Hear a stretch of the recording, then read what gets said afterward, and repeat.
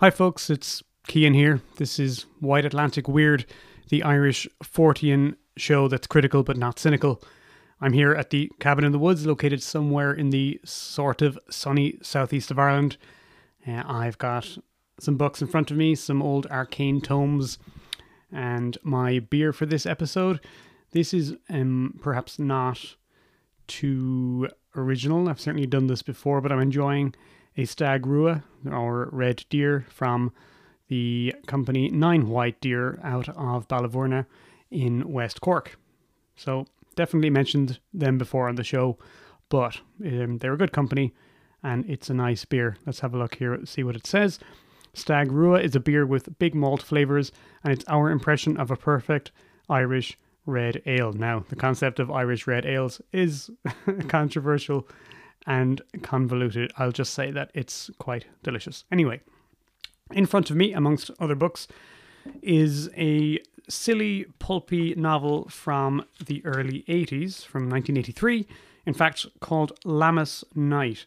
And it's pretty close to Lammas Night, actually, that this episode is being recorded. That, of course, is the last night of July, and it is a date, a feast day, sometimes associated with neo-paganism, sometimes associated with witchcraft in silly occult novels like this one. The novel is by Katherine Kurtz. It has an amazing cover with a Nazi swastika of a map of Europe shaped like a Nazi swastika and a dagger sticking out of it, and then a spooky black room behind it with a circle of weird occult candles. So I was hoping for nothing more than a kind of a Dennis Wheatley-esque story about, black magic during the Second World War, maybe Nazis using black magic.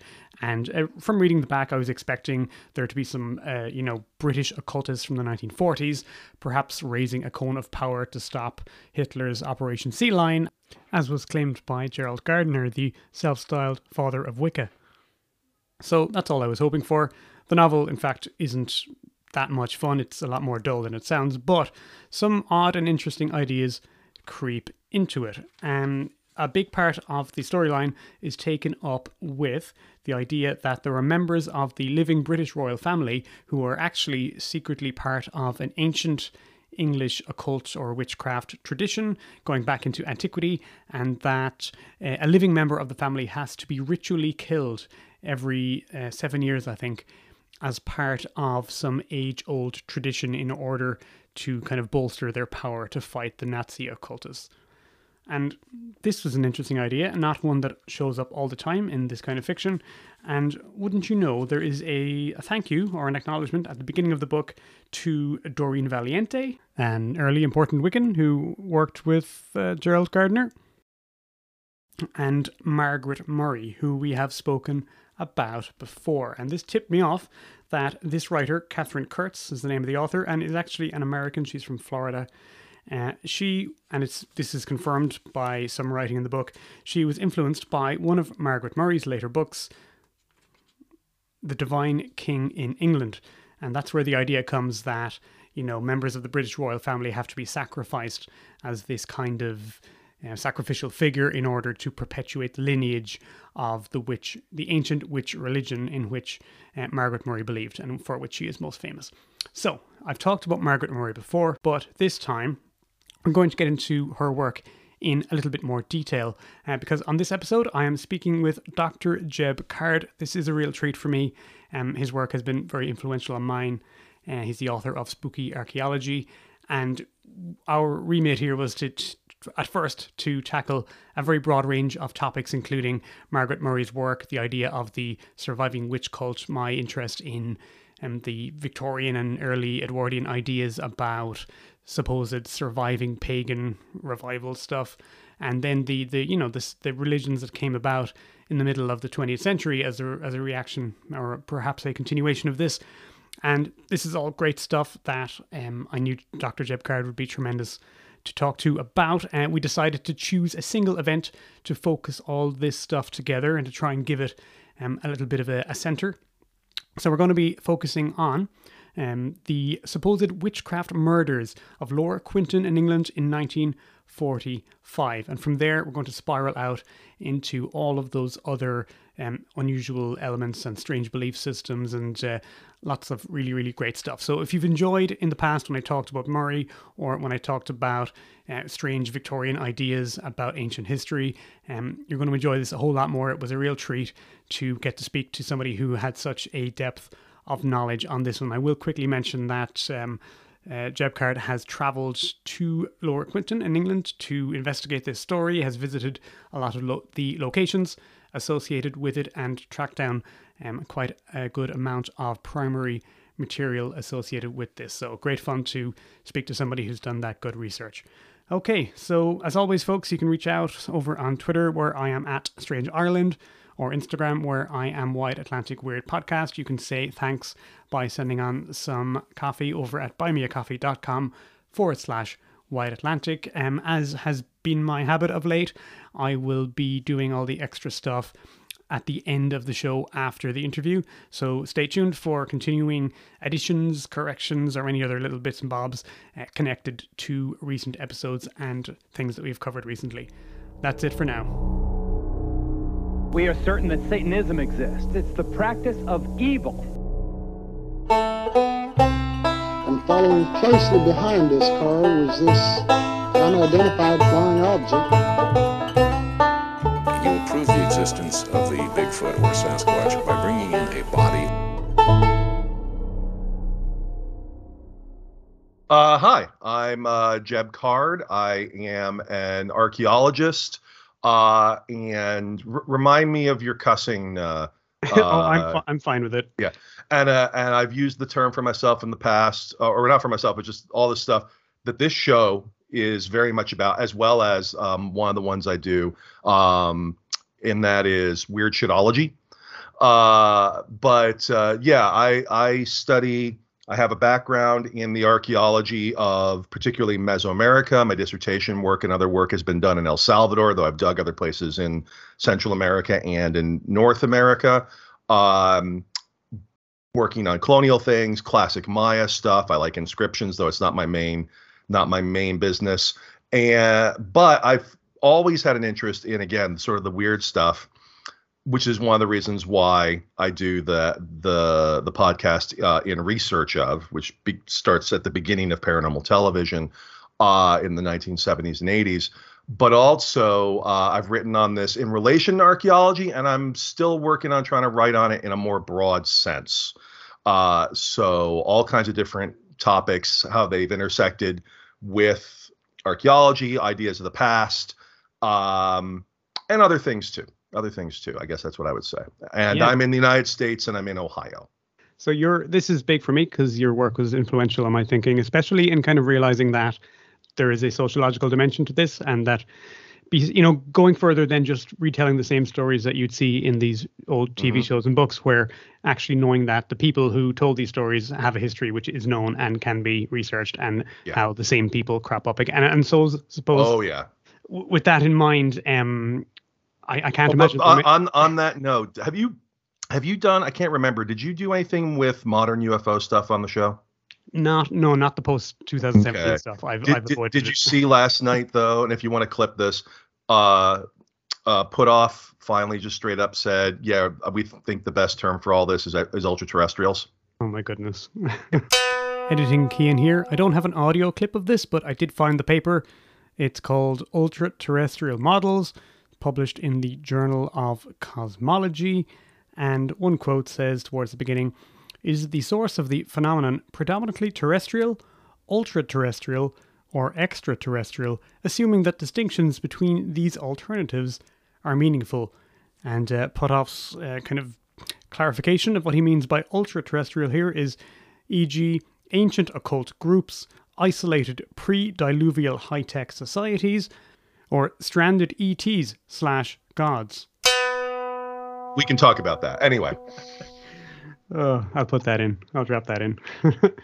So I've mentioned in Research Off before, I can't imagine there are many people listening who aren't aware of it, but it really does, it kind of shows how we got to where we are now, and where the public, I suppose, version of all this, where it comes from and what the history of that is. Yeah, in research or in search of is not the absolute first thing that we would call paranormal or esoteric or metaphysical that was on television, but it was, to my knowledge, and I could be wrong about this, the first sort of weekly or regular television show that was not, science fiction or fantasy or comedy or anything like that. It was like, no, we're investigating these mysteries. And as we found, a lot of them are not those topics. I mean, there's ones on tornadoes and hurricanes, and infamously the coming ice age, which there was a brief period in the 1970s when a handful of scholars thought the world might be getting cooler. And those scholars quickly were like, actually, no, it's not that. But you'll still hear that pop up with climate denialism and whatnot. But since it's one of the very first paranormal things on television, myself and my co-host, Blake Smith, also of Monster Talk and other things, but that's his big one, have been doing for a few years. We watch each episode of the original show, and we dig into, as you were saying, who's on there, what's the cultural climate, and how has it impacted the larger ideas of the weird in society. Usually there's quite a bit of nostalgic, like, let's talk about video games from the 80s, because that always pops up. But yeah, sorry. I'm just thinking, I never caught that show growing up, and it's my age and where I am in the world. But Sightings would have been in the 90s, would have been yes, equivalent a bit later. It's similar. Another one, and I don't know if this was in y'all's market. One called History's Mysteries, which was on the American History Channel, was actually similar in many ways. But yes, Sightings has some similarities. There are some differences. And there are various legal ways one can find In Search Of, as well as any number. Sightings is harder to come by, and Blake and I very much actually talked about, I would have loved to do what we're doing with Sightings, but it's not possible, at least not the way we're doing it. I mean, we might be able to talk about an episode here or there, but we could not walk through it the way we're walking through In Search Of. But yeah, and Sightings was amazing in the sense, well, that should be put it on the back of a DVD release. Sightings was amazing. No, Sightings was amazing in the sense that it was really trying so hard to look like what normal television news looked like at that time. In Search Of, part of the charm is it's got this funky synth music and reenactments and all of this. Sightings really wanted you to think you were watching ABC News or whichever news you watch, with an anchor and let's go to our correspondent on this, running story and all of that. And I would love to see that again in that context, but it's not as easily available. I'm just looking at the years here and noting it's 1991 to 1997, so it predates the X-Files, which is interesting. Yes. And so it was up and running when the X-Files, which was a gigantic cultural juggernaut, really brought this mainstream. Yeah. That's interesting. Yeah, there were several actually. In doing in research of, I've actually found that were several similar shows. A number of them, I think, pretty clearly inspired by the success of Unsolved Mysteries on in the United States on NBC. There were a couple of others that mixed reenactment and other things, and they were a mix, like In Search Of, like very much like Unsolved Mysteries, of here's a unsolved crime, here's a ghost in a Toys R Us, those sorts of things. And maybe someday we'll do some bonus material on that. And then, honestly, the show that probably, at least in its early run, now it just seems to just be doing clip shows, is probably the closest that's on air. Now, of course, television, I mean, frankly, most people are watching this kind of stuff on YouTube or TikTok, or podcast or whatever. But if you're looking at broadcast or cable or television, the closest in some ways is actually Ancient Aliens, and especially in its early years, because it's not a reality show. It's not like Ghost Hunters or Most Haunted or all the things that followed, Ghost Adventures. It still is trying to be that talking head documentary because, and I think this might segue into what we want to talk about, it is using that authority of expertise, even if not everybody there is an expert, but they're being presented as one. And there's always that super tension in paranormal sort of circles of, oh, we're very unhappy with materialism. We're very unhappy with mainstream science that ignores this. But, oh, there's a scientist, there's a professor that likes it. Oh, my God, they're the second coming of Newton. And they will be presented without much context as to like what their other interests are or what else they've written about. Oh, yes, scientists. Yes, yeah. It's Scientist like, agrees with no, us. this is an important scientist. Let's not talk about this other thing they do, which could be interesting. But the fact that, for example, let's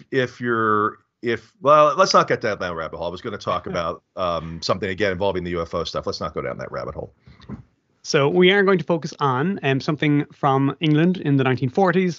This is getting into sort of magic and mysticism, the roots of what will eventually you might call folk horror. There's elements of that in there. I wanted maybe we'll talk about how this case had an effect on, fiction later on and in that subgenre in particular. But this is something that is often called the witchcraft murder in 1945. So let's start us off maybe with the setting and the most basic events. We'll get into the personas afterwards. Right. So there's a small town in, a village, hamlet. I mean, I've been there. I went there in 2018. So I cover this quite a bit in a book I put out in 2018, Spooky Archaeology, Myth and the Science of the Past. It's in one of the chapters. So I visited after I wrote it. But that visit was more just to sort of see the place. It really wasn't like, oh, there's new research, but it was, it was worthwhile going. But there is a little hamlet. I'm not sure what the exact term would be, but it's not large, called Lower Quinton. And the way I got there was I was in Birmingham for a conference, which, time is a flat circle. We'll see. Someone else was there for a conference earlier and went to Lower Quinton. And I took the train to Stratford-on-Avon, which is big, of course, Shakespeare, lots of tourism stuff there, and then took the bus from there to Lower Quinton. So if that gives you an idea of roughly where it is. So small town, and on 14 February 1945, a body of an older gentleman, he was a laborer on farms, did like farm work, but wasn't, worked on other people's work, named Charles Walton, was found dead, which maybe was his worst Valentine's Day. I may have had worse ones.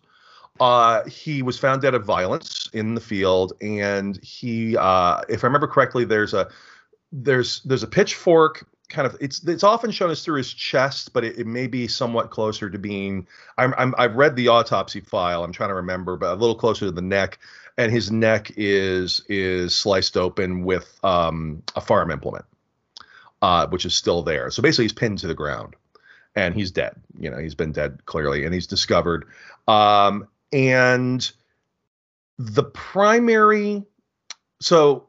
I went and looked at, and before I go further, I want to mention 3 books. There may be others, but 3 books that this is either their primary focus, or in one case, it's half their focus. There may be others I'm not aware of, but in, I think, chronological order, if I have them right.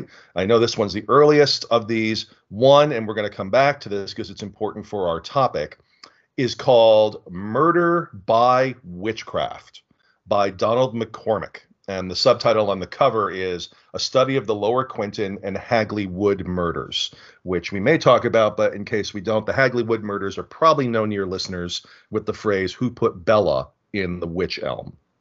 The second one is Under the Shadow of Meehan Hill, the Lower Quinton and Hagley Wood Murders, so a similar title, by Paul Newman. The other one, McCormick's in the 60s. I'll look exactly when. This one is 2009. The McCormick is nearly impossible to get a copy of unless you're spending a huge amount of money, by the way. I waited several years to get mine, looking constantly online. 1968, that's what I thought. And then the third one, which I think is probably the most approachable, and I would recommend it, The Case That Foiled Fabian, Murder and Witchcraft in Rural England by Simon Reed. And I don't know either Reed or Newman. I don't think McCormick is still with us. I could be wrong about that. 2014. And if you're more interested in this topic, that's probably the one you're going to want to pick up. And all three are pretty slim. They're not large. They're not large tomes. But that one inspired me to go looking into the case file, which is at the National Archives near Kew Gardens in London, of the Metropolitan Police. Now, I am no expert on policing, but it appears that the Met, of course, is, nicknamed Scotland Yard. They are obviously operational in London, Metropolitan Police of London. They're not the only police force, but they're the most famous one. But also they can be called in, again, my understanding, not a legal expert, no barrister here, to solve significant crimes or work on significant crimes elsewhere, which as an American, that makes me think of something like the FBI, that, has a national remit, but for certain crimes. So they get involved. And in the actual case file in 1945, even though the war is on, there's a lot of investigation. That was really interesting to me, how much effort was put in, because they talked to locals. There was one local in particular, I'm not going to go dig his name up, it's in all of these, that was the guy that Walton worked for. Okay. They talked to a whole bunch of Italian prisoners of war, because by this point, the Italian government, again, I'm sort of out of my depth on this, but had switched sides in World War II. And all these guys were still POWs, but it was really lax. Like, they had the ability to go out of the prison. They had the ability to do stuff outside. It was not, a lockdown type situation. So there was the concern, because I think somebody said something about the way of killing or something. I mean, the reality is because there were a bunch of prisoners of war nearby. They interviewed a lot of them, and the investigation pretty quickly was like, yeah, it's not them. There's no reason to believe it's them. Ultimately, the guy in charge, and we're going to talk more about him, Robert Fabian, who was generally sort of one of the top investigators of the Met of Scotland Yard, as he'll call himself, ultimately concluded in the file that he thought the likely suspect, because he was suspicious for several reasons, was Walton's boss, that there had been some kind of argument, probably involving money, and he had killed him. But he couldn't prove it. And he's like, someday someone might be able to get this going, but we can't prove it. And that's in 1945. And the reason why Reed's book, The Case That Foiled Fabian, is called that is also, this is Fabian's last case. So he does not solve his big last case. That is basically all it is in 1945. What part have I, as it's in all three titles, what part hasn't come up? Nothing about witchcraft. Nothing about witchcraft at all. That comes later. And I don't know if you want to introduce the person we're really talking about, or if you want to have that. I think we kind of have to. I think we have to talk about it. You're referring to Margaret Murray. Margaret Murray, yes. Yeah, so let's go there. You've done some shows on Margaret Murray. What have you? I mean, I've listened to them, but what very have you long time ago. Yeah, very long time ago, I did a brief run through of Margaret Murray's life and the most famous elements of her work with the witch cult stuff. But as I know, she wrote a lot more books after witch cult in Western Europe, and her ideas became stranger, I think, over time. And this being closer to the end of her life, her ideas were quite different to or they had evolved, I suppose, from what most people probably know if they have heard of Margaret Murray and the witch cult. But let's do a generic cover for what her life was and her ideas. So first of all, have you read her autobiography?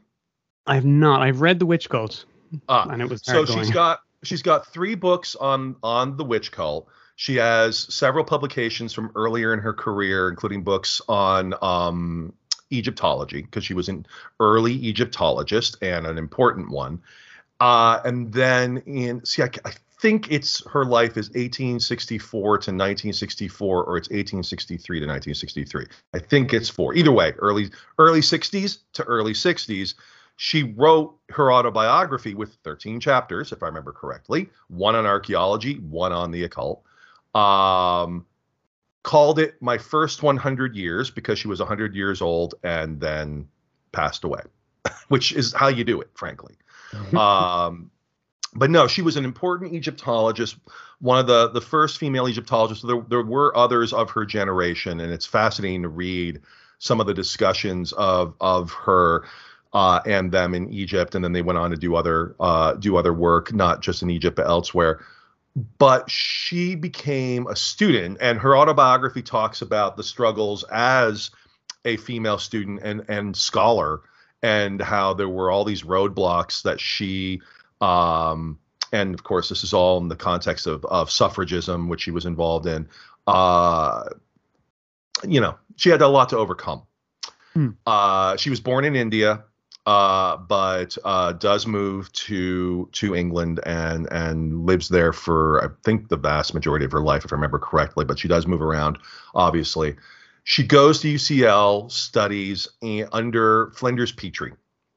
I don't know if you've talked about him. I've mentioned him as in relation in the to Murray. Yeah. Okay, yeah. Flinders Petrie is sometimes often called the first scientific Egyptologist, in the sense that he worked on historical periods, and I mean in the sense of historical archaeology. If you hear that phrase, usually refers to the last 500 years, basically the modern world in that sense, and colonialism. But he worked on all sorts of sites in what we would consider, the Pharaonic period, the period with hieroglyphs and whatnot in Egypt, including especially Amarna, Tel El Amarna, aka Akhenaten, the heretic king, yes, and his capital. Yes. Tons of work there. But he also was interested in stuff that was earlier, before writing. So instead of being sort of in the more classical tradition of, I just study the writing and maybe architecture, sort of an offshoot of antiquarianism, but, more scholarly, he started doing other kinds of archaeology, like dirt archaeology. He was more involved in that. He is often credited, although this is not exactly accurate, as the inventor of what we call seriation or sequence dating or style dating. There were things he was building off. But this is, we don't radiocarbon everything. In fact, that's uncommon depending on what you're dealing with, or other kinds of tests. When I'm working, my dissertation was on pottery in the 16th century, and I studied about 45,000 pieces of pottery for my dissertation. We weren't chemically testing those things for age. We were looking at them like, oh, well, that looks like this, therefore it's from this period. Putting those kinds of things in sequence, knowing how styles change. That's a common way we date stuff that we calibrate with physical techniques like radiocarbon, as well as historical records and other kinds of absolute dating. He was one of the pioneers of how to do this. And he did other kinds of, and he encouraged people to look much older in Egypt, like go look at like Paleolithic things. Don't just look at the pharaohs. And so Murray was one of his students and did work in Egypt for a number of seasons, and she did do work later on this topic. But her Egyptology was especially earlier. She's really important also because she did some important early work on language, also some kind of ethnography amongst Coptic people. Copts are a religious minority in Egypt. And they're descended from the Christian community that was in Egypt, and that was a major place of Christianity in the first centuries CE. And that's also where, over the centuries, descendants of older Egyptian language went to. So to know hieroglyphs, for example, required that there had to be understanding of Coptic, which had happened in centuries earlier. But in addition to her field work and her scholarship, she also taught so many of the students at University College London, at UCL. Basically, that means she taught an entire generation or more of what becomes Egyptology. And that's a pretty damn important thing. So that's her Egyptology thing. In World War I, in the Great War, she is not able to work in Egypt for pretty obvious reasons. Everyone's too busy with the war. And in fact, I don't know if you've talked about this, but a huge amount of the British Empire's intelligence network during the war in that region were all archaeologists. Yeah. There's right. the Oxford Four, Gertrude Bell, Yeah. and I'm blanking on the others, but the most famous one, of course, Lawrence, was one. T.E. Lawrence, yeah. T.E. Lawrence and Woolley, Leonard Woolley, and Hogarth. That's the Oxford Four. All really important. So she wasn't involved in that, but she couldn't go work in Egypt.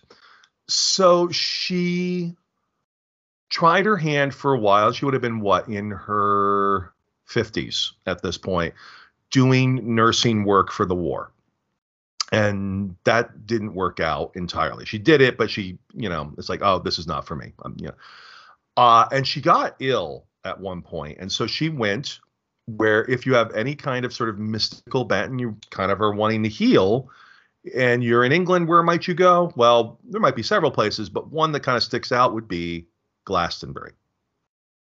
And so she goes and lives in Glastonbury for a time, which, by the way, at this time and shortly after, the Abbey, which is kind of the center of all of this, as well as the Tor, of course, is being excavated and reconstructed by Frederick Bligh Bond. And everyone's excited by what he's doing for this reconstruction until he publishes, oh, by the way, you know how I did it? I went into the Great Memoria, which is kind of like the Akashic Records, Psychic Knowledge Beyond, and talked to the ancient monks that built it.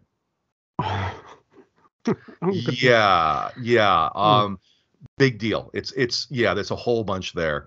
And there's pretty good chance that they at least ran into each other, maybe saw a public talk, that sort of thing. But while she's in Glastonbury, she starts to get really interested in Arthurian legend and lore.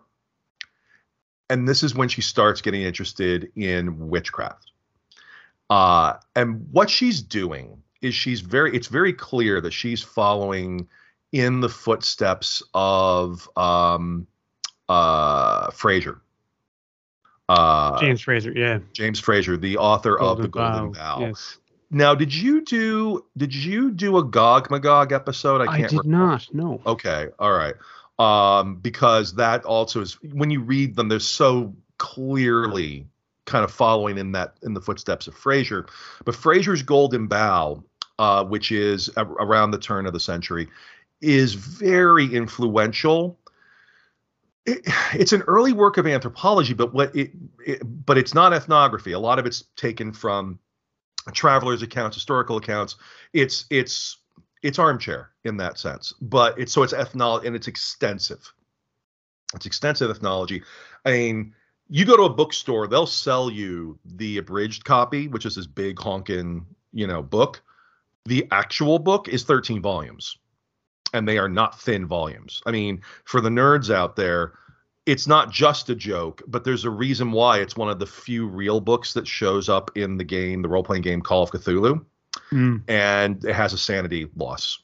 No Cthulhu mythos knowledge. It's just, if you read all 13 of these, you've lost it. You lost a little bit of sanity. I think it's a 1d4. I think it's a 1d4. But he was, so things like the ideas of contagious and sympathetic magic come from here, and other really key elements that become important in the broader conversation of things like magic, religion, and witchcraft are in Fraser. And she's following in his footsteps. And the key concept here is the notion of survivals. And I think it's very hard to talk about any of this stuff. And I don't mean what we're talking about here, just saying any of this stuff at all, without the notion of survivals, survivals from the past. And the core concept here is the notion of disenchantment. And this ties into concepts of time. Oh my God, I've opened a giant wormhole here.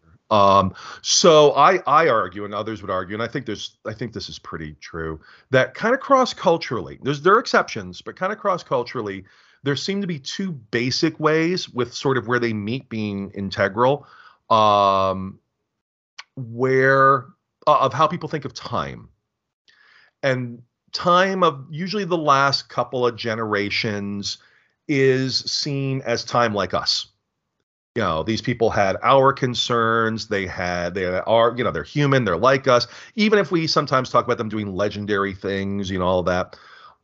They're like us. We can think of them like us. We can tie them to us. We can tie them to our community in a very normal way. Like, oh, this person lived here too. You know, that sort of thing. And that gets all different kinds of names. I've heard it called scientific time, human time, the time with names, whatever. Most of the rest is old, is ancient. I mean, this is why the term ancient gets used for things that are wildly different. I mean, I don't think people talk about ancient Charlemagne, do they? Not heard of it. Not really. I mean, Charlemagne, of course, is important. I mean, Charlemagne's at the end of what's known as the classic period of the Maya. Everyone talks about the ancient Maya. It's like, but it's like, you know, the ancient Maya, there are like universities and whatnot that are still in operation from that period in Europe. Then we don't call them ancient. You know, it's just that they're all old. Time becomes flattened. It becomes flattened into old, ancient, antique, you know, all these antiquity, basically. And that time is more mythic.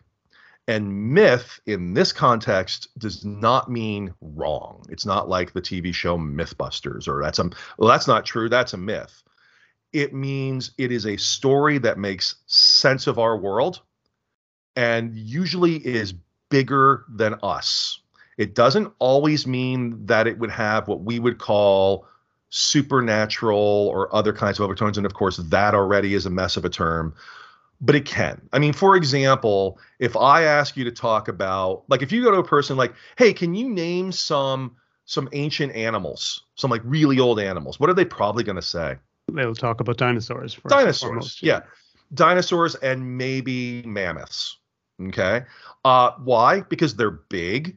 They make us think of monsters. And we've come up with all these different kinds of stories like, oh, that old dinosaur, because it's extinct, because it's old. That car is a dinosaur. That concept is these are mythic things.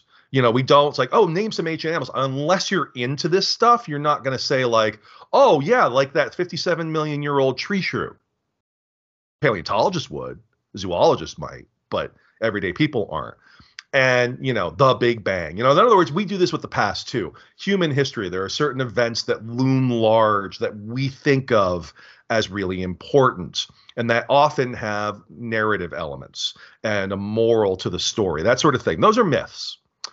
And those things are usually of that kind of older than names, older than history, whether it's oral history or whether it is written history. And that time in between, which people used to call things like the dawn of history, has a foot in both. And that's actually where usually names of groups come from. So like, oh, the Germans, that's named after Germanicus, the Roman that wrote about them. The Cherokee, the Aztec. I mean, the Aztec Empire, first of all, it shouldn't be called the Aztec Empire. It was the Mexica, the Triple Alliance, etc. But that's 100 years old when the Spaniards arrive. That's it. Now, it's part of a much deeper cultural tradition, of course. The Inca Empire is basically the same, yes. You'll know those polls that go around about like what supernatural things do people believe in? Yeah. And inevitably, you know, the numbers for, oh, do you believe that aliens are visiting us? And the numbers will be relatively low. And then they say, do you believe that aliens may have existed in the past? And they just say the past because like, everything is flattened. Yeah. And that number is always much higher. And even just anecdotally talking to friends about what they might be open to or not open to, what you're referring to is this kind of almost instinctive belief that there's something mystical about deep time and times long ago, and that therefore we're more open to strange things happening then than we are now. Right. And so that's the world of magic. That's the world of magic. And so there's this myth. And again, I use that in this sense, although some would also say it's a myth in the colloquial sense of disenchantment, that with modernity, with reductionist science, with material science, with industry, with all the changes that, frankly, also are tied to colonialism in the last 5 centuries or so, and especially really, usually people think about it since like the 17th and 18th century, if you're talking about science, that got rid of those things. Think of all the fantasy stories you've heard where there's a magical world, but it's fading. The elves are taking their ships and going to the west. This world is fading away and it's becoming our world. Well, that's that myth. And people like Fraser and Murray, there was the idea that there may still be things out there that, one, we can maybe find them in history, but it would also be great if we could find survivals. This is where the study of folklore comes from. The idea that older, more mythic, maybe more magical, maybe more authentic things, if you're going to find them, you're not going to find them in the cities. Now, of course, today we all talk about, urban legends and folklore. We know but that idea didn't exist. There was other. Well, this will be the age of reason. That's why they're like, we're going to build a museum and it will create rational citizens. And what does it do? It creates, oh my God, the museum and everything in it is cursed. And if you go to 19th century London, they build the British Museum. That's also like the occult heart of London. Yes. And that happens after. Like the museum is basically, it's like the old game Sim City. Oh, if you put this here, then things will grow around it. It's like that for magic. I also think that you've got I've just finished rereading Hutton's Triumph of the Moon, where he really goes into this stuff very, very well. And you've got colonialism happening, you've got urbanization happening, you've got, at the same time that we're becoming more quote unquote rational and urbanized and mechanical, we need to place our enchantment somewhere else. So this obsession with the countryside and the purity of the countryside, and not only that, but you've got these new nation states appearing and these new ideas of nationalism. And in the Irish, there's an Irish wing to this where it is very deliberately an anti-colonial reconception of ourselves as being not English or not British, where we dig into the folklore to try and show that we are a different thing, we're our own selves. But in each case, it's similar to the British reconception of themselves through folklore as like the true people are in the countryside, not in the city, and the true folk and the true stories and the true songs. This is the obsession with even like Cecil Sharp and all these people who are collecting. I thought you were going to say W.B. Yeats. Or Yeats, absolutely. But again, it's so interesting how it can have a nationalist tone or not, or it can serve different purposes. But it's all about identifying the self and the group of people. Absolutely. In fact, one of the reasons Glastonbury got attention was people trying to make it the origin of Christianity. That, the whole Joseph of Arimathea and, did those feet in ancient times, and the idea that the Holy Grail and the thorn and all of that to create an English, a British Christianity. And apparently that idea is actually quite old, but let's not get off the track on that. As late as the 1940s. Tolkien, one of Tolkien's, he always said that he was trying to create a distinctly English kind of mythology because he felt that they lacked it by comparison with the other European new nations. So that was always really, even as late as that. And 1940s then, of course, is when this witchcraft murder happens. So this is what's in the ether. Well, and then of course there's one other thing, and it's coming from Murray. So Murray is and I will just say in the Western Hemisphere, this gets more entangled with colonialism, but it's the same concept with indigenous people. And this idea of, if we can study them, we can get closer to these stories. And the idea, this is big one, you've probably seen all the sculptures, the end of the trail or the Great Spirit, where it's very much the quote, and I'm using this term because it's a term, I'm not using this on anybody, the noble savage idea. Yes. Where, they're really great and all, but they're going away. They're disappearing, right? Well, they're not disappearing and they're not timeless. They're people too. They're changing in all sorts of ways. And in class, I often compare this to the sculpture of the dying Gaul and Roman attitudes towards people to the north, which in many ways echo that. But it's the same sort of thing. But Murray, she goes to Glastonbury and starts getting really interested in witchcraft. And probably the most important product of this is her 1921 book, The Witch Cult in Western Europe. And I believe it says something in anthropological study. I think that's the subtitle, if I remember correctly. Anthropology is clearly up front there. Which you have to remember, anthropology at that time, that term was often used for the sort of like race science, the nasty race science of like measuring skulls and whatnot. It did also mean what we think of it today, but many times if you saw that, it's like, oh, but that's not what she was doing. That's not what she was doing. But in there, have you read it? Have you read? Yes, I have. Yeah. Yeah.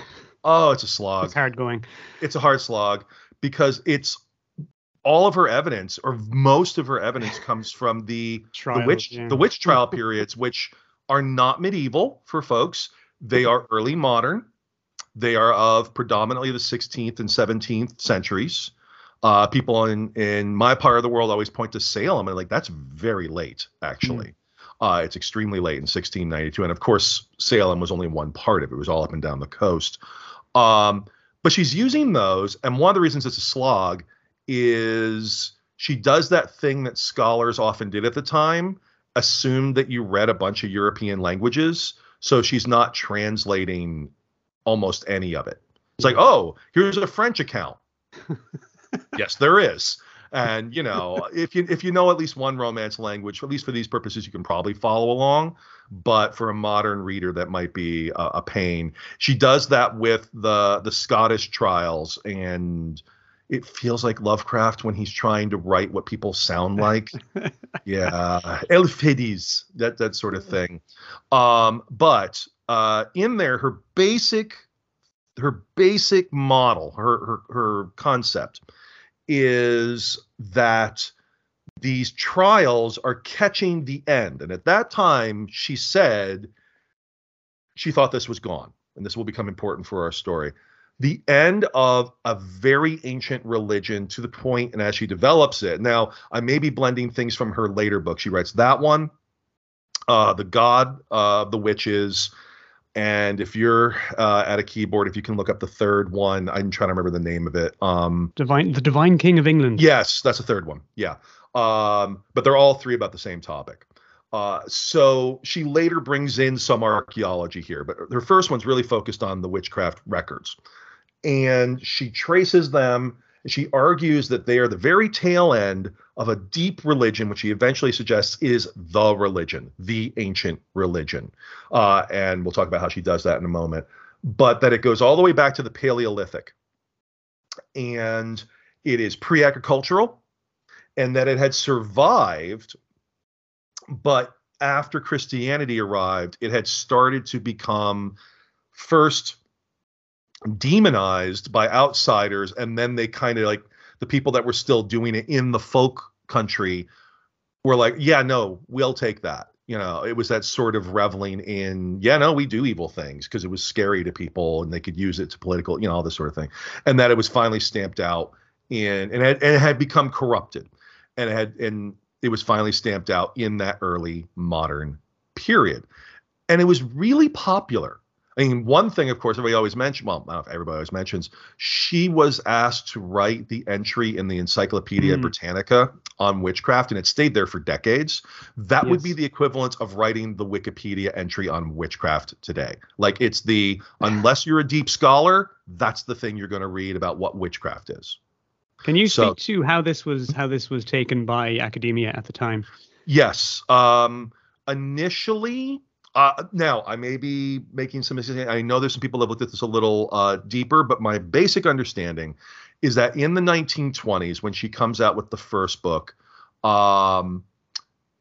basically a lot of academics, some ignored it. Others were like, that's intriguing. There was not a massive amount of pushback. I think the people that weren't terribly excited by it basically just let it ride. They weren't terribly concerned about it. But one of the reasons why it really did hit a tone for people is prior to this. Now, she was not the first one to come up with this idea. There is Charles Leland, who says that he finds an ancestral witch in Italy. And writes Aradia, the Gospel of the Witches. And there's a lot of debate about, like, did he just basically write most of this? If, you know, like, how much did he create? And there's other examples earlier in the 19th century, but she's the real work on this. She's the one that really, you know, brings it to the fore. And it was popular as a concept because it wasn't, oh, everyone is superstitious, oh, this is all just superstitions and it was all nonsense, or witches are real and they actually serve the devil and all of this is real and magic is real, which would be or evil or all that, which would be, I guess, kind of like your Montague Summers sort of approach. Yeah. She was like, no, it's real. The myths aren't all just nonsense, but it's not supernatural. It's material. It's cultural. And what is it doing? It is giving a pipeline all the way back to the Paleolithic, to the beginning of time, more or less, if you're thinking about humans in that perspective. And it's in Europe. The fact that the first one is called The Witch Cult in Western Europe, I think, is no accident. It's not just that's where she looked. And so that one, that idea was kind of interesting. People took it, but it was not like a big hullabaloo. But it did influence people, and several people it influenced were fiction writers.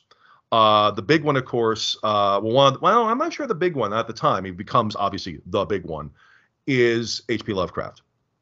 He absolutely thought this was cutting edge anthropology, to the point where he was going on for pages about it in letters to Robert E. Howard, the creator of Conan, and they collaborated on stuff, and they were pen pals. They never met, and Howard died before Lovecraft. But they created a lot of things, and it's also in their works. I mean, it's in the Call of Cthulhu. It's in several of his works. And I make I think a pretty good argument that clearly the Cthulhu cult in that story is based on Murray. Some of the words are very similar to ones she uses, some of the descriptions and the idea. And in his commonplace book, his notes, he writes, he didn't say exactly which days of the year they were, but based on when we think he read Murray, you can see I think, frankly, he reads Murray and he reads Charles Fort, and that's when he becomes the H.P. Lovecraft we know. Like prior to that, he was doing stuff like William Hope Hodgson and Poe and others.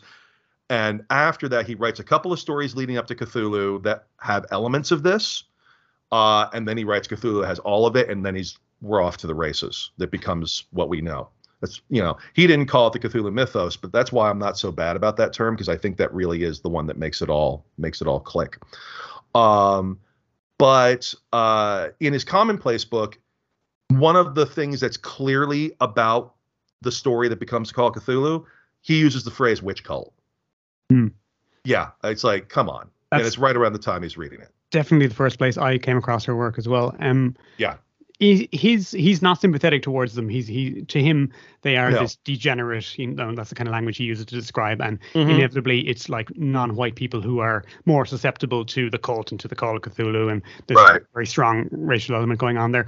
How was Murray's attitude towards this? Was she sympathetic, or did she look at them as a positive, nature-based thing, or was it more? It's hard to tell entirely. So first of all, Lovecraft, he very much racialized it because he was a huge racist, and it drives his work. Like it or not, it does. And in fact, I can think of, I'm just going to throw this out there completely for listeners, especially if you're a certain age. This is one of the best Lovecraft stories. Charles Stross's A Colder War. It's a novella. You can find it online. It's out there. You don't have to purchase anything. It's really good.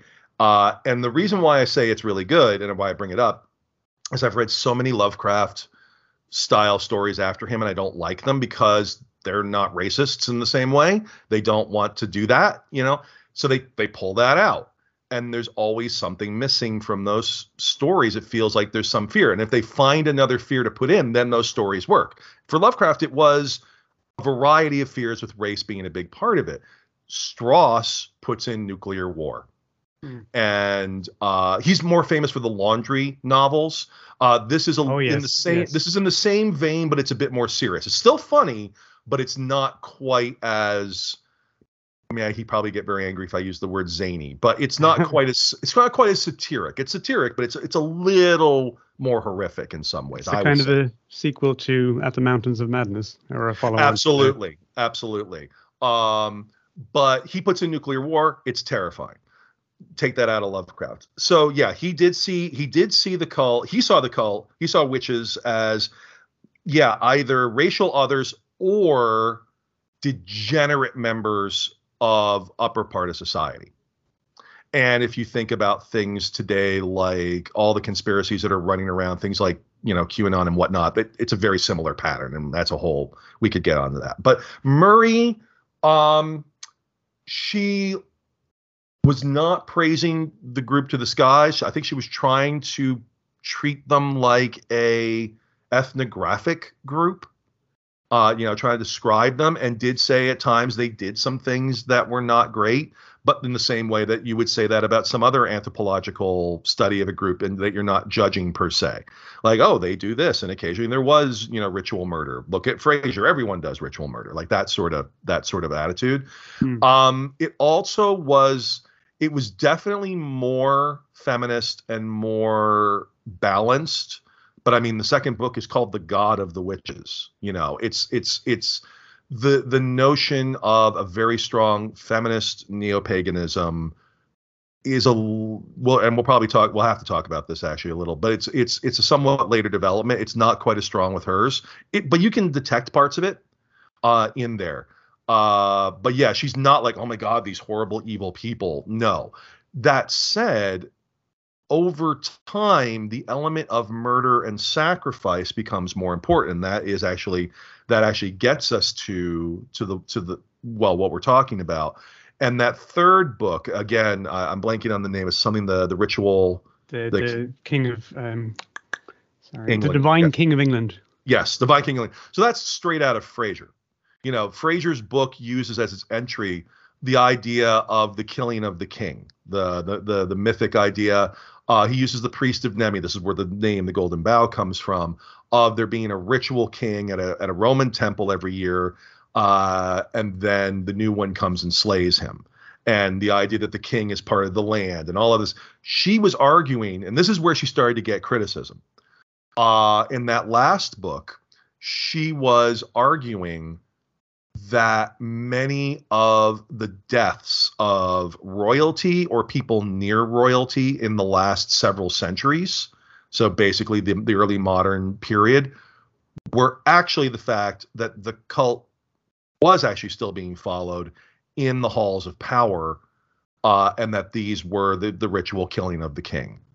I see here that book is 1954, so by that point she has evolved her ideas that this is still going on. And so I believe in the earlier books she assumed that this had died off. Yes, a couple of hundred years ago or something. And that sets the stage. Now the other author, there's multiple, but another author that she influences, and this I'm not going to dwell on this, but this sets up where we're going, is Dennis Wheatley. And I know you did at least my favorite. the movie The Devil Rides Out, which I've seen. Yeah. I have yet to sit down really with Wheatley. I've skimmed some of his stuff, but I haven't sat down to digest it. I should. But Wheatley's writing in the 30s. I remember, if I remember correctly. Yes, yeah. His most important, occult novels are in the 30s. Yeah. Yeah, and I think most people argue that. And there are even some, at least, allusions to her in there. It's not quite like Lovecraft, but there's an influence. And he mentions Frasier outright as well. Okay, great. Perfect. And then there's the war. Not a lot of interest. After the war, there starts to be this real sort of bubbling interest in concepts of witchcraft. And now, have you all talked about, I can't remember her name, but there was the one, is it Marjorie? I can't remember. The last person prosecuted under the Witchcraft Act. No, we haven't. No. During the war. And it's a medium. Oh, was it Helen Duncan? No? Maybe, actually. I'm not certain. No, I don't. Well, anyway, look it up. There's a medium, and she's and people are going to her to know about their loved ones at war. Not surprising. And one goes to this medium, and it's like, well, what about I think it's her son that she's asking about. It's like, oh, I'm sorry, there was a shipwreck, or his ship was destroyed, et cetera, et cetera. And this person who was asking was in the social circles to talk to someone else in the Navy. Her son was dead. Her son's ship was destroyed. but it was a secret at the time. Like, that was not in the press. And they're like, well, how the hell did you find this out? And it basically, the story gets told to them. And they're like, did this medium find this out? Because they're very worried about spies. They're very worried about, loose lips sink ships. And they're like, well, maybe she's not a spy, but maybe she talks. Either way, she's saying things she shouldn't be saying. Well, what should we do? And someone had the bright idea. They're like, she's a medium. Well, technically, the Witchcraft Act is still on the books. And so they jail her for the war to basically make sure she's not talking to anybody else. And so that's in that time period. And of course, there's the stories about some of the things that went on during the war with ideas of protecting the island from magic. And there's all these sorts of things. But after the war, there starts to be a growing interest. And I have a pet theory, personally, or pet hypothesis, that witchcraft accusations often can be found in sort of decolonizing environments or after a loss in war, especially foreign wars. And I don't want to get deep into that, but I do think there's some of that going on. And some of the stuff I looked at to research, like some of the newspapers to research Murray's involvement in this, I think back that up, and we can talk about that. But this is also the period where you get Gerald Gardner. And remind me, have you done a Gerald Gardner episode? I teased that I would someday at the end of my Margaret Murray episode, but then I never felt that I had a take. You know what I mean? Yeah. It's such a huge topic, and I thought either I need the right person to talk about it, or I need a unique take on it. And I'm not that person. I'm not that person. But briefly, and for our story, Gardner is interested in folklore and all these other things, and interested in magic. He rolls in these circles, and the way he describes it. And again, I'm not going to go deeper on this. Also, you mentioned Ronald Hutton earlier. He's doing an online lecture series. I saw that. Yeah. Yes. The Gresham thing. But he's been called, the origin of Wicca, which of course he's not it solely. There's a bunch of other people involved, but there's Gardnerian Wicca. But in essence, as the Witchcraft Act comes down and you're able to talk about this stuff more, he writes several books on the nature of witchcraft. And he's also a very eccentric character. One, if you've ever seen a picture of him, he's got that hair everywhere. And he's eccentric on camera. And he's also really great for the press, because when I show, say, an image of him in class, I always say, and kids, be glad I found one of the few pictures of Gerald Gardner where he's fully dressed. Yes. Because he was what do they call them? Not a naturalist, but basically naturist. a nudist. Naturist, yeah. Naturist, yeah. And so he's really, that's why a lot of the Skyclad stuff is there. It's not the only reason, but that's part of it. I mean, his own interests, if you think of sort of the classic image of an athame, ritual knife, a lot of them are not like this, but I remember when I was growing up, the image was like they were the little curvy knife. That's because he was really interested in crysknives, because he spent time in the Indian Ocean on like some kind of, I think, a tea plantation or something. That's right, yeah. And he actually wrote a folklore work on those weapons, on those kinds of weapons. So that's him. And he knew Murray. I think they were friends. They were certainly acquaintances, because she was at one time the president of the Folklore Society. He was in the Folklore Society. They worked together. And they must have been, I don't know if they were friends. They clearly were colleagues, because Murray writes the foreword to his big book, to his first big book. Witchcraft Today, was it? Yes. Witchcraft, yeah. Mm-hmm. In the mid-50s, after the witchcraft laws are gone. And that's that, and public appearances in film and then early television, et cetera, basically kicks off the sort of, people were doing paganism before, but that really kind of kicks off the interest in it in a big way. So that's all going on. And so Murray has influenced things like Wheatley, has influenced Gardner, because Gardner basically takes her idea, and he says, what I forgot to say, and this is important to the story, he says he goes to the New Forest in southern England and finds a coven. And there's a lot of debate about how accurate this all is and how much of it is tied to ceremonial magic coming out of things like the Hermetic Order, the Golden Dawn in London in the late 19th century, et cetera, et cetera. I don't think anybody says, oh, he made any of this up or he made it up, but more, how ancient is this really? You know, it's decades old. Sure. Is it centuries old? It's that kind of question. What does that even mean? You know, questions of authenticity become very sticky very quickly. But she's influenced the conversation. It's in Encyclopedia Britannica, which is basically like, you know, again, the Wikipedia of their time. It's all over the place. 1950, 5 years after Charles Walton meets a nasty end. The case is reopened. And the reason why the case is reopened is that there are new alleged evidences that the case involved witchcraft. There is an article in the news, a big, long news article, and it's copied in various other places as well, in, I believe, January 1950, that say, if you look at this case, one, that there had been a murder decades earlier of a woman who was in the middle of the street, and a guy came up and was yelling she was a witch and stabbed her to death with a pitchfork.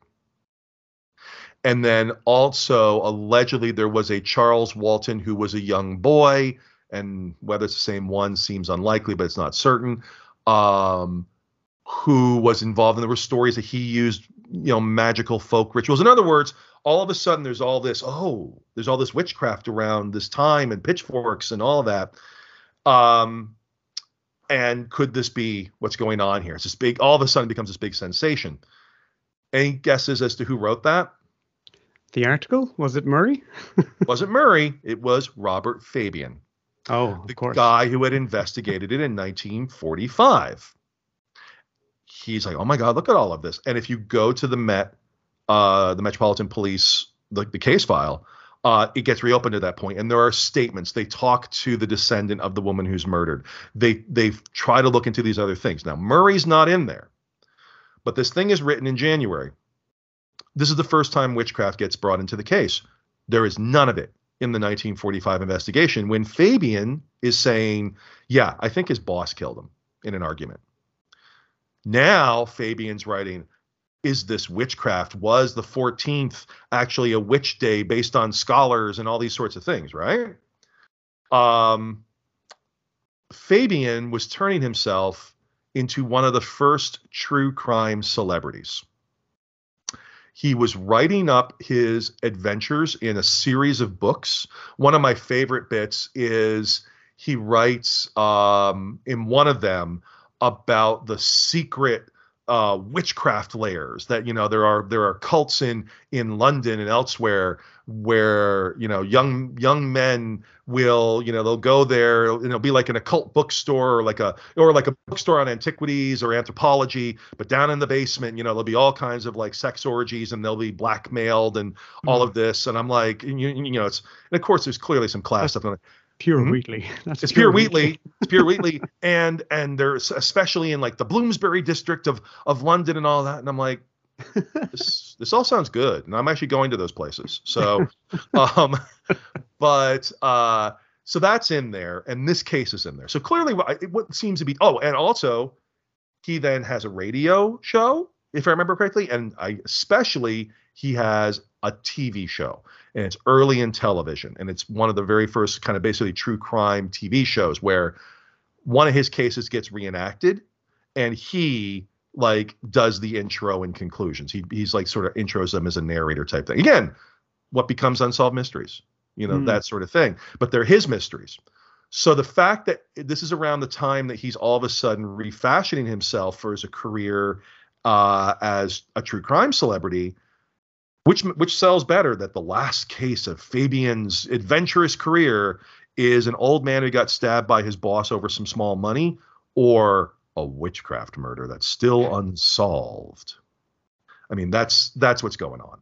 But at some point, Murray reads about this. And in August of that year, in August 1950, she goes to Birmingham for a convention. I forget the exact name of it, but it's like where we show off the best of British science and industry and scholarship and all these sorts of things.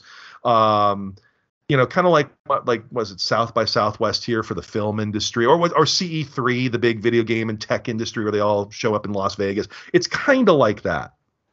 And she represents the Folklore Society there. But since she's up there, and again, this is in 1950, she's born in, I believe, 1864. So she's up there in age. She decides to go to Lower Quinton. And she decides to go getting some art supplies and saying that she's studying art, that she's an art student, and she's drawing or she's painting landscapes or sketching or whatever she's doing.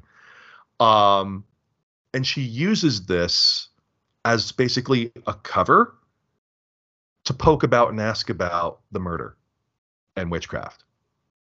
She's clearly trying to find these witches. I don't think she cared so much about solving the murder. I think it was, oh my God, Gardner found a coven in the New Forest. Maybe I can. Maybe I can find my witches. And she doesn't. But she does talk about this in the news. It's not in her books, but there are interviews with her a few months later where she says, yeah, I did this. So it's not made up. I say that because this is talked about in McCormick's book, Murder by Witchcraft. Now, I think Hutton's putting a new edition of The Triumph of the Moon out, right? There's one from my copy here. It's fairly recent. It's only maybe 1 or 2 years. No, 1999. No, that's quite old. There might be. That's the original. That's the original. Yeah. Okay. I feel like I heard he's putting a new edition out. The reason I say this is that in the book, he actually specifically says, I went looking at Birmingham newspapers and I couldn't find an article about this.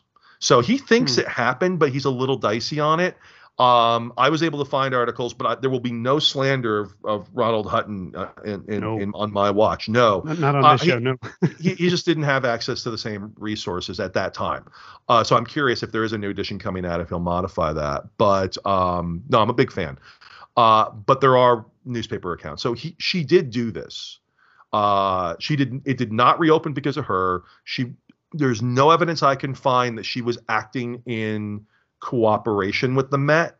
She seems to have been doing it to find her witches. Now, the reason I say that is because in this Murder by Witchcraft by Donald McCormick, not only does he say that they're tied together, he also says that she investigated and pronounced on the Hagley Woods murder, aka who put Bella in the witch elm. And this is also in the 40s. I don't think it's in 45. I think it's a couple of years earlier, where some young boys are out in the woods looking for food to collect to bring home.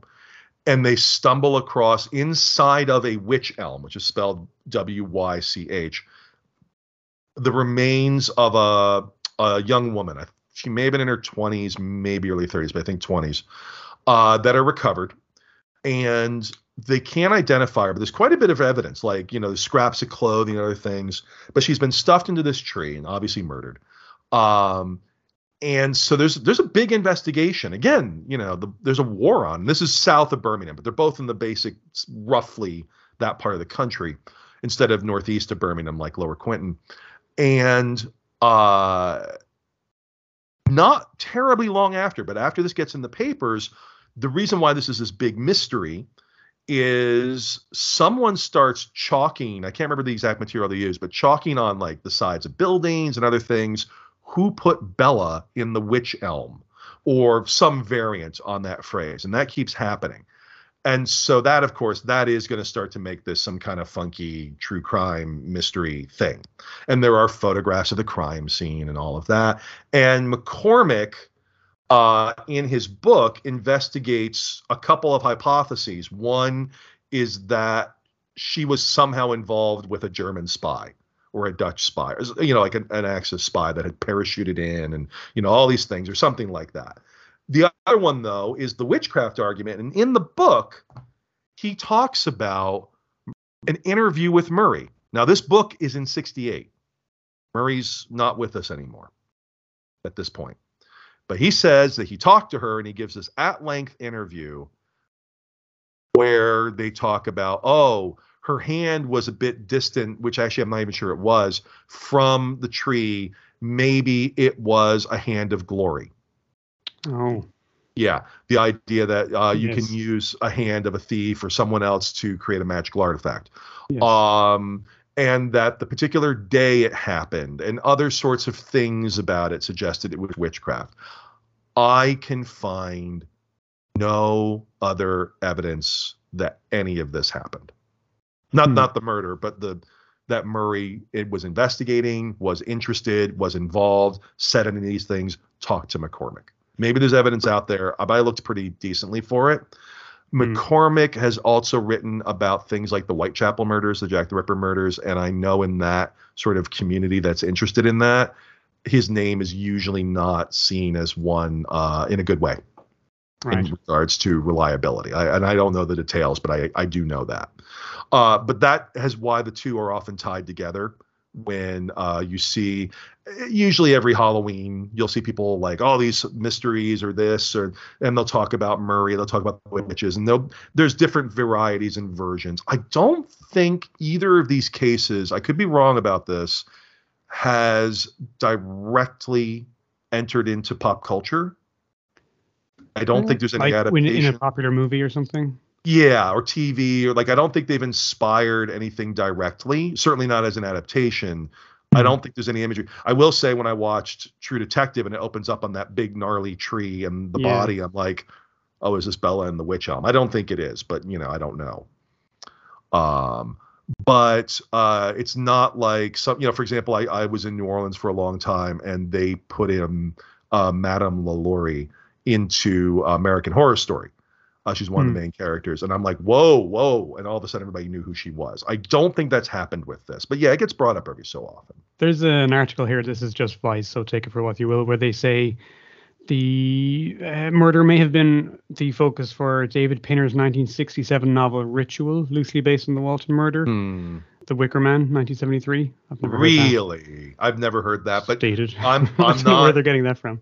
I'm not a folklore scholar. I'm not a folk horror scholar, but it's possible. And again, McCormick's book is 1968. So, yeah, but I don't know. But yeah, so basically Murray helps kickstart the Cthulhu mythos to some degree, which people like Jason Colavito and others have really emphasized is a big influence on things like UFOs and ancient aliens. And also what I think happened is she helped create the sort of atmosphere and interest in witchcraft that contributes to stuff like Gardner, was used by Fabian. And then she was like, oh my God, look at this, not realizing she was reading something that probably had been inspired by her. I always wonder if she felt she'd been upstaged by Gardner in some way, because she's talking about this thing in theory, and then he goes along and says, I've gone out and found it. Yeah, I suspect. And whether or not he found it, he made it. you know, whether or not. I want to say as well, by 1957, so she's still, just to show that her ideas are still important, she's still well known in the media, and her ideas about her association with witchcraft. I think I know where you're going with this. Go ahead. So why don't you tell this story? No, go ahead. Good. Because I know you're a fan of this. I do. I like this film. Yeah. So I'm talking about Night of the Demon, which I think in the US is called Curse of the Demon. Curse of the Demon. Yeah.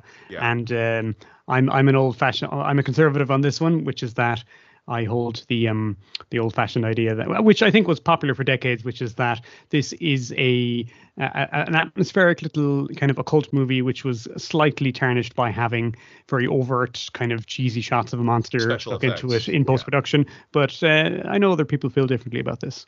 I mean, if it wasn't there, it would be a very good movie. It may be a better movie, but I don't mind. I don't mind it too much. It's a little goofy in bits. At the very like the shot with the train. Yeah.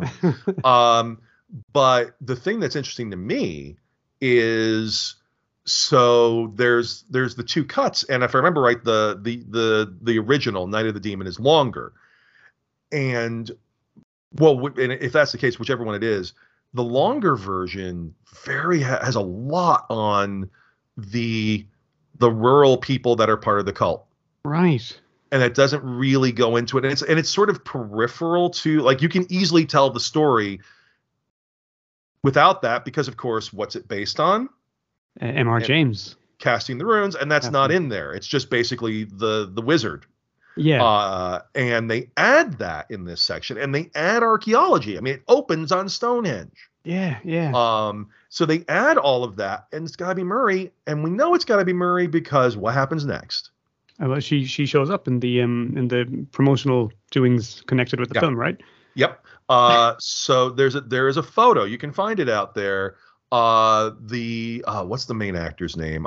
Dana Andrews? Yes, Dana Andrews, who really comes off as a prick in the film. Yeah. He's well known for having been a bit of a prick behind the scenes too. Right? Yeah, but he eventually became open about having clearly struggled with alcohol. Sure. And this was a big part of the problem. And he later talked about that. Like, it's not like some dirty secret. And so, yeah, he basically is playing himself. Yeah, I suspect in some ways. But he shows up, and he's drunk, but they've brought Murray, who again is now 90 something. And they get them in a photo, and he leans over drunkenly and kisses her on the cheek and apparently says, "You old son of a witch." And there's a photo of this. So yeah, so I mean, she would have been a well-known enough figure to do that. Like, you know, it's not exactly like, oh, and Hollywood's all abuzz because they've got, you know, I mean, they clearly thought that was a good idea. So I don't think there's any evidence she consulted on the film. I don't know. I haven't. Interesting that she was still well known enough that they got her, you know, they involved her in the publicity at all. Exactly. And she was still associated with witchcraft. Interesting. I've spent a long time since I've read Casting the Runes, but like, you know, what's the Carswell? Julian Carswell is the villain, and he's clearly he's an Aleister Crowley type character. He's one of these regular. The way he is in the film, definitely. Yeah, and just interesting how like some of that archaeological stuff, that kind of and the folk mystery stuff was kind of absent from, because it's more like high magic, isn't it, in the story? I think they call it alchemy, actually. Yeah, okay. I think it's applied alchemy, if I remember correctly. I mean, the thing is, it's a horror story about peer review. Yes. I mean, that's literally what it is. Yeah, because the previous guy, you know, had just been terrible against him. He was basically in essence, it would be if Dean Radin somehow, no offense to anyone involved, if Dean Radin somehow cursed Richard Dawkins. I mean, that's kind of what we're talking about here. And the fact that it's a horror story about peer review, and that the big confrontation that sets it all off happens in the British Library, which at that time was inside the British Museum, is kind of amazing. It's about as scholarly, you know, scholar horror porn as it gets. But yeah, and it's a good movie. It's a good, fun movie.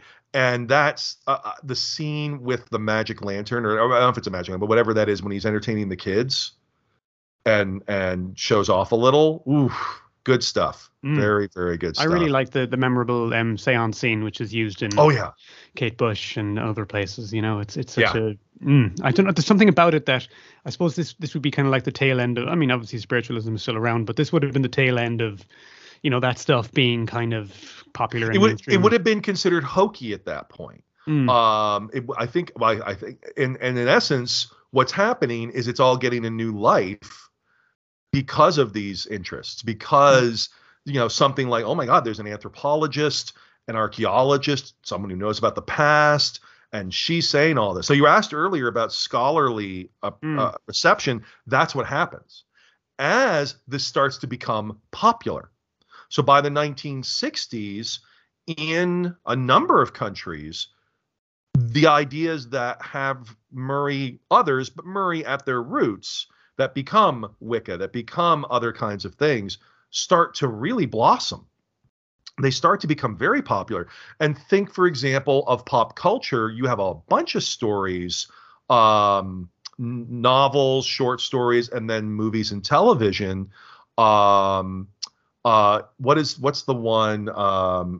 Is it Conjure Wife? I think that's Fritz Leiber. Fritz Leiber, yeah. Fritz Leiber. Yeah. That's clearly in this, and that becomes, to some degree, it influences things like, have you seen the movie Bell, Book, and Candle?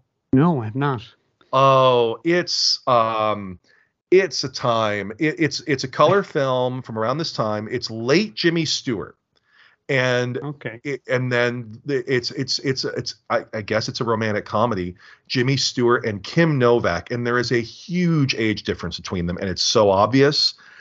And even apparently Stewart was uncomfortable with it. He's like, goodness, I am really old here. But she is a witch, and she's got her familiar, a cat named Pyewacket, which is a name taken from witch trial stuff as a familiar. And it's set in like the Beat generation in the 50s, and she's got all these really cool friends. She runs like an art market. She sells a lot of, there's the whole sort of, because they appeal to modern art, a lot of sale of, quote, African masks, which is a whole other problem, because like, no, these are far more complicated and in their own cultural thing. Oh, but you've commodified them. Okay. But she's cool. She has all these things. But she tries to ensorcel him initially as basically to make a point, but then they start to fall in love. But then, of course, he's been made.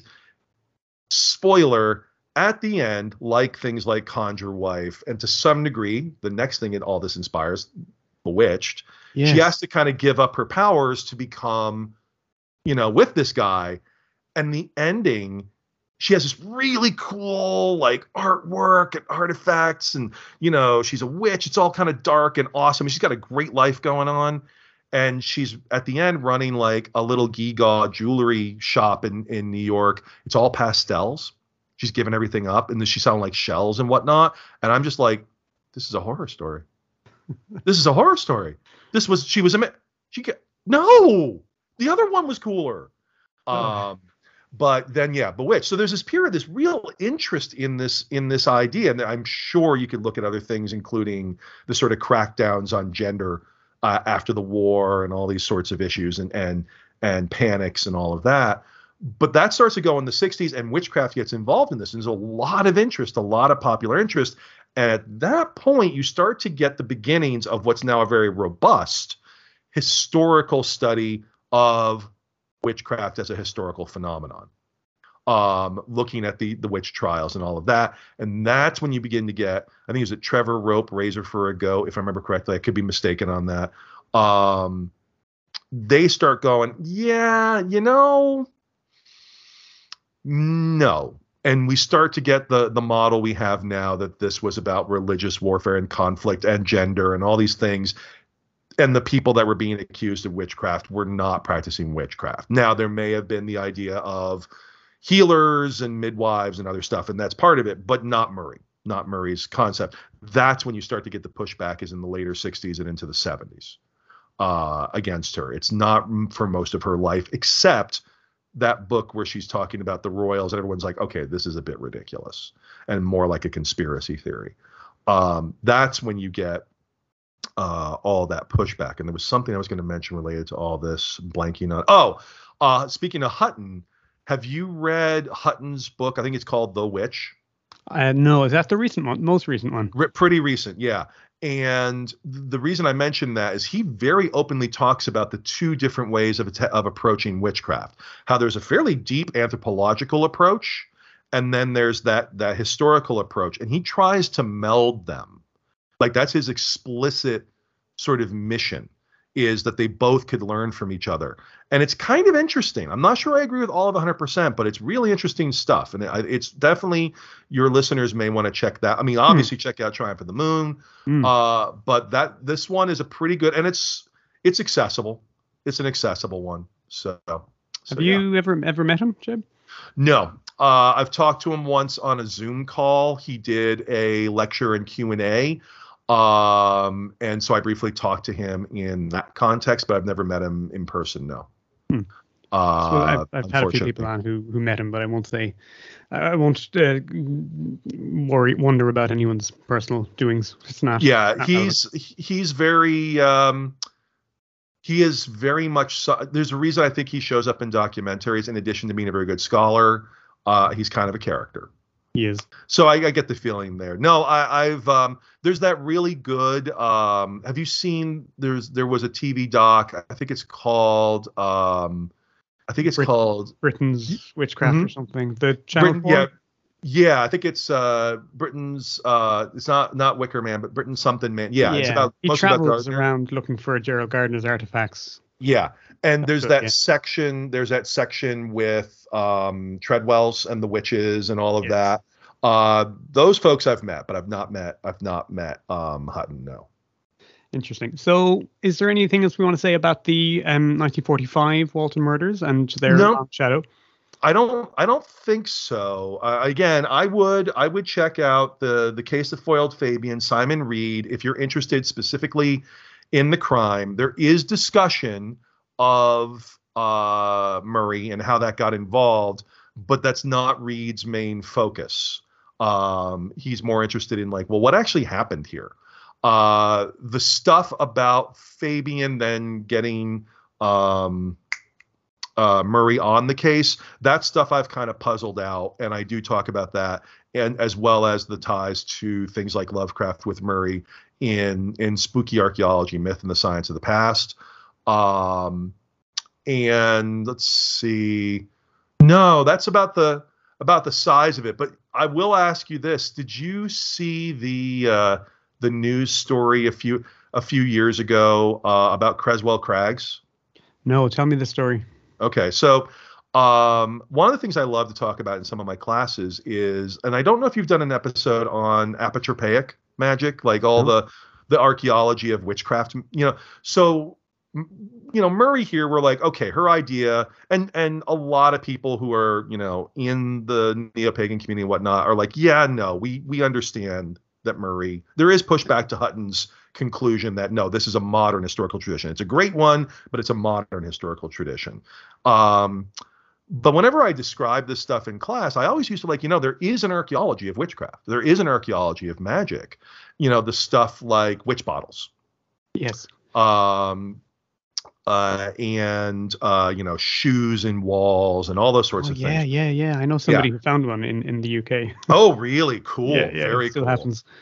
No, it absolutely does. I think a witch bottle was found recently, actually. And then the witch marks, the apotropaic marks, these various, usually based on prayers, marks and symbols that are carved into things. There was a house that James I stayed in that when National Trust was kind of doing some conservation work on it, they flipped over all the floorboards. This was 7-8 years ago, I think. They flipped over all the floorboards and they were covered in apotropaic marks, which, given that it's James I, that doesn't make a lot of surprise. That makes a lot of sense, actually. He wrote on demonology and was deeply interested in such topics for a time. But Creswell Crags has been known in Eastern England as a important archaeological site, right? Mm-hmm. For various periods. It's a multi-component site. It's a series of caves. Well, in 2019, it was announced that some cavers, who were going around, they started noticing, they were showing the guides and the caretakers there. It's like, you've got witch marks here. And they're like, what?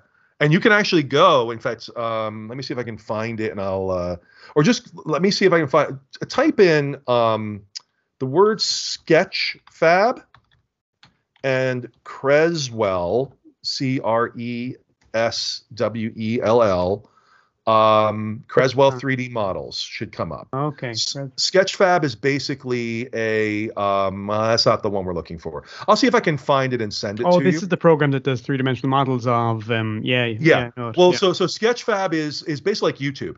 It's the equivalent of a YouTube for 3D models. So you can easily embed them. You don't make them there, but once you've made one, you put them in there. and you can easily view them. And I use it all the time for teaching. And we put a bunch of ours up here. But I was going to show you because they've been scanned.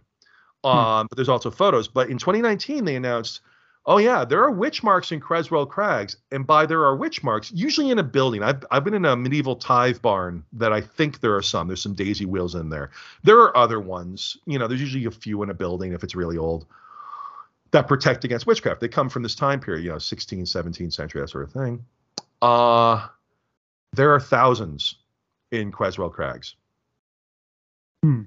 Thousands. I'm just looking at the 3D model. Yeah, more than anywhere else. Oh, you found it. This is a cool program. Yeah. This is amazing. More than anywhere else. And they kind of talked about like, well, what's the deal here? It's like, no, we think these are exactly what these are. And it was either to protect this place or to keep something in this place. And so there were like the news stories like, oh, portal to hell found in England, that sort of thing. Of course. And as I always, when I lecture about this, I tell my students, the last line I give is, nope, those were found in 2019, and then nothing bad ever happened after that. No, nothing happened to the world after that. It was all okay. But yeah, that's kind of cool stuff. If you can find someone, I just recently got a thorough record of those. It was published recently. So I'll just say, so the book is Spooky Archaeology. The podcast is In Research Of. In Research Of. Listeners will be familiar with that, but we'll mention it again. Anything else online, or what would you like people to know about your doings online? No, in terms of online, I mean, that's basically it. I do tweet. I'm Ahtzib, Ahtzib, which is one way you can spell. It's not really the way now. The other person who has that is an expert on the topic, Dave Stewart. But Ahtzib is my Twitter. You can find me there. I'm active, but I'm not like constantly pumping out content. I'm on there and I check it daily, or more than I should daily, but I'm not sitting there pumping stuff out there. But yeah, the podcast, and I'll just say that pandemic was pretty hard on everyone, and for teaching, it did not help. So I've been kind of, not as productive as I'd like to be the last couple of years, but I've gotten back into work on such things, and I can't get deeper, but I've been getting some good progress on some stuff involving what I like to call the Paranormal Unified Field Theory, or the PUFT. And I don't want to talk about what it is yet, but there's some really cool things I think that will be coming out at some point about that, and about sort of the nature of modern paranormal belief and its history, where it came from. But I don't want to say any more. Excellent. Looking forward to that. Jeb, thanks for coming on. Thank you. Thank you for having me.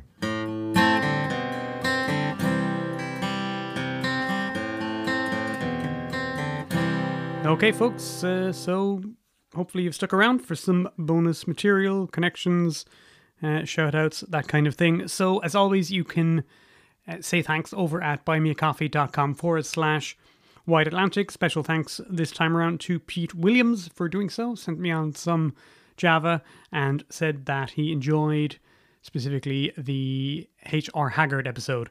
So shout out also to Lauren the Gothic Bookworm, who was on that episode, and of late has been making me jealous because she got to go to that Dublin Gothic convention with lots of other cool people. I'd love to have been there, and they traveled around the city going to antique bookshops and picking up copies of Victorian Gothic novels and making me very jealous and going to cool places. So maybe I'll get a chance to do some of those things next time I'm up there, but I couldn't the week of the conference. So yeah, not jealous at all. Special thanks to Ken Fader for sending me on something cool. It's a booklet called Legendary Creatures, and this appears to be from the Canadian Postal Service. They seem to have done a collection of Canadian cryptid themed stamps, and they've written this book or leaflet, and it's kind of written as if it's for kids, and there's sections on, famous Canadian monsters, but the illustrations are really nice, really fun. It's very stylized, and so thanks to Ken, who of course is the author of Ancient America, 50 Archaeological Sites to See for Yourself, and a very fine scholar also. I want to talk briefly about The Wicker Man and the book The Ritual, written by David Pinner. Now, I'm a little bit sorry I didn't know this. It sounds like the kind of thing I should have known. It does seem to be more or less true that the more famous film, is quasi-based upon this novel. But what seems to have happened is a consortium of heads, including Christopher Lee and Anthony Schaffer, I should say. Anthony Schaffer was the screenwriter for the film, and Christopher Lee was Christopher Lee, and they bought the rights to this to film it. And then at some point during the pre-production decided that it would be too difficult to film, and Anthony Schaffer decided to come up with his own treatment for a film, but based on some of the same themes. The idea of a festival, a sort of a pagan holdover festival somewhere in England or Britain, that had kind of fatal consequences, and there would be murder involved. So, technically The Wicker Man is an original storyline, but if you look into the Ritual novel, there are a lot of connections. So there you go.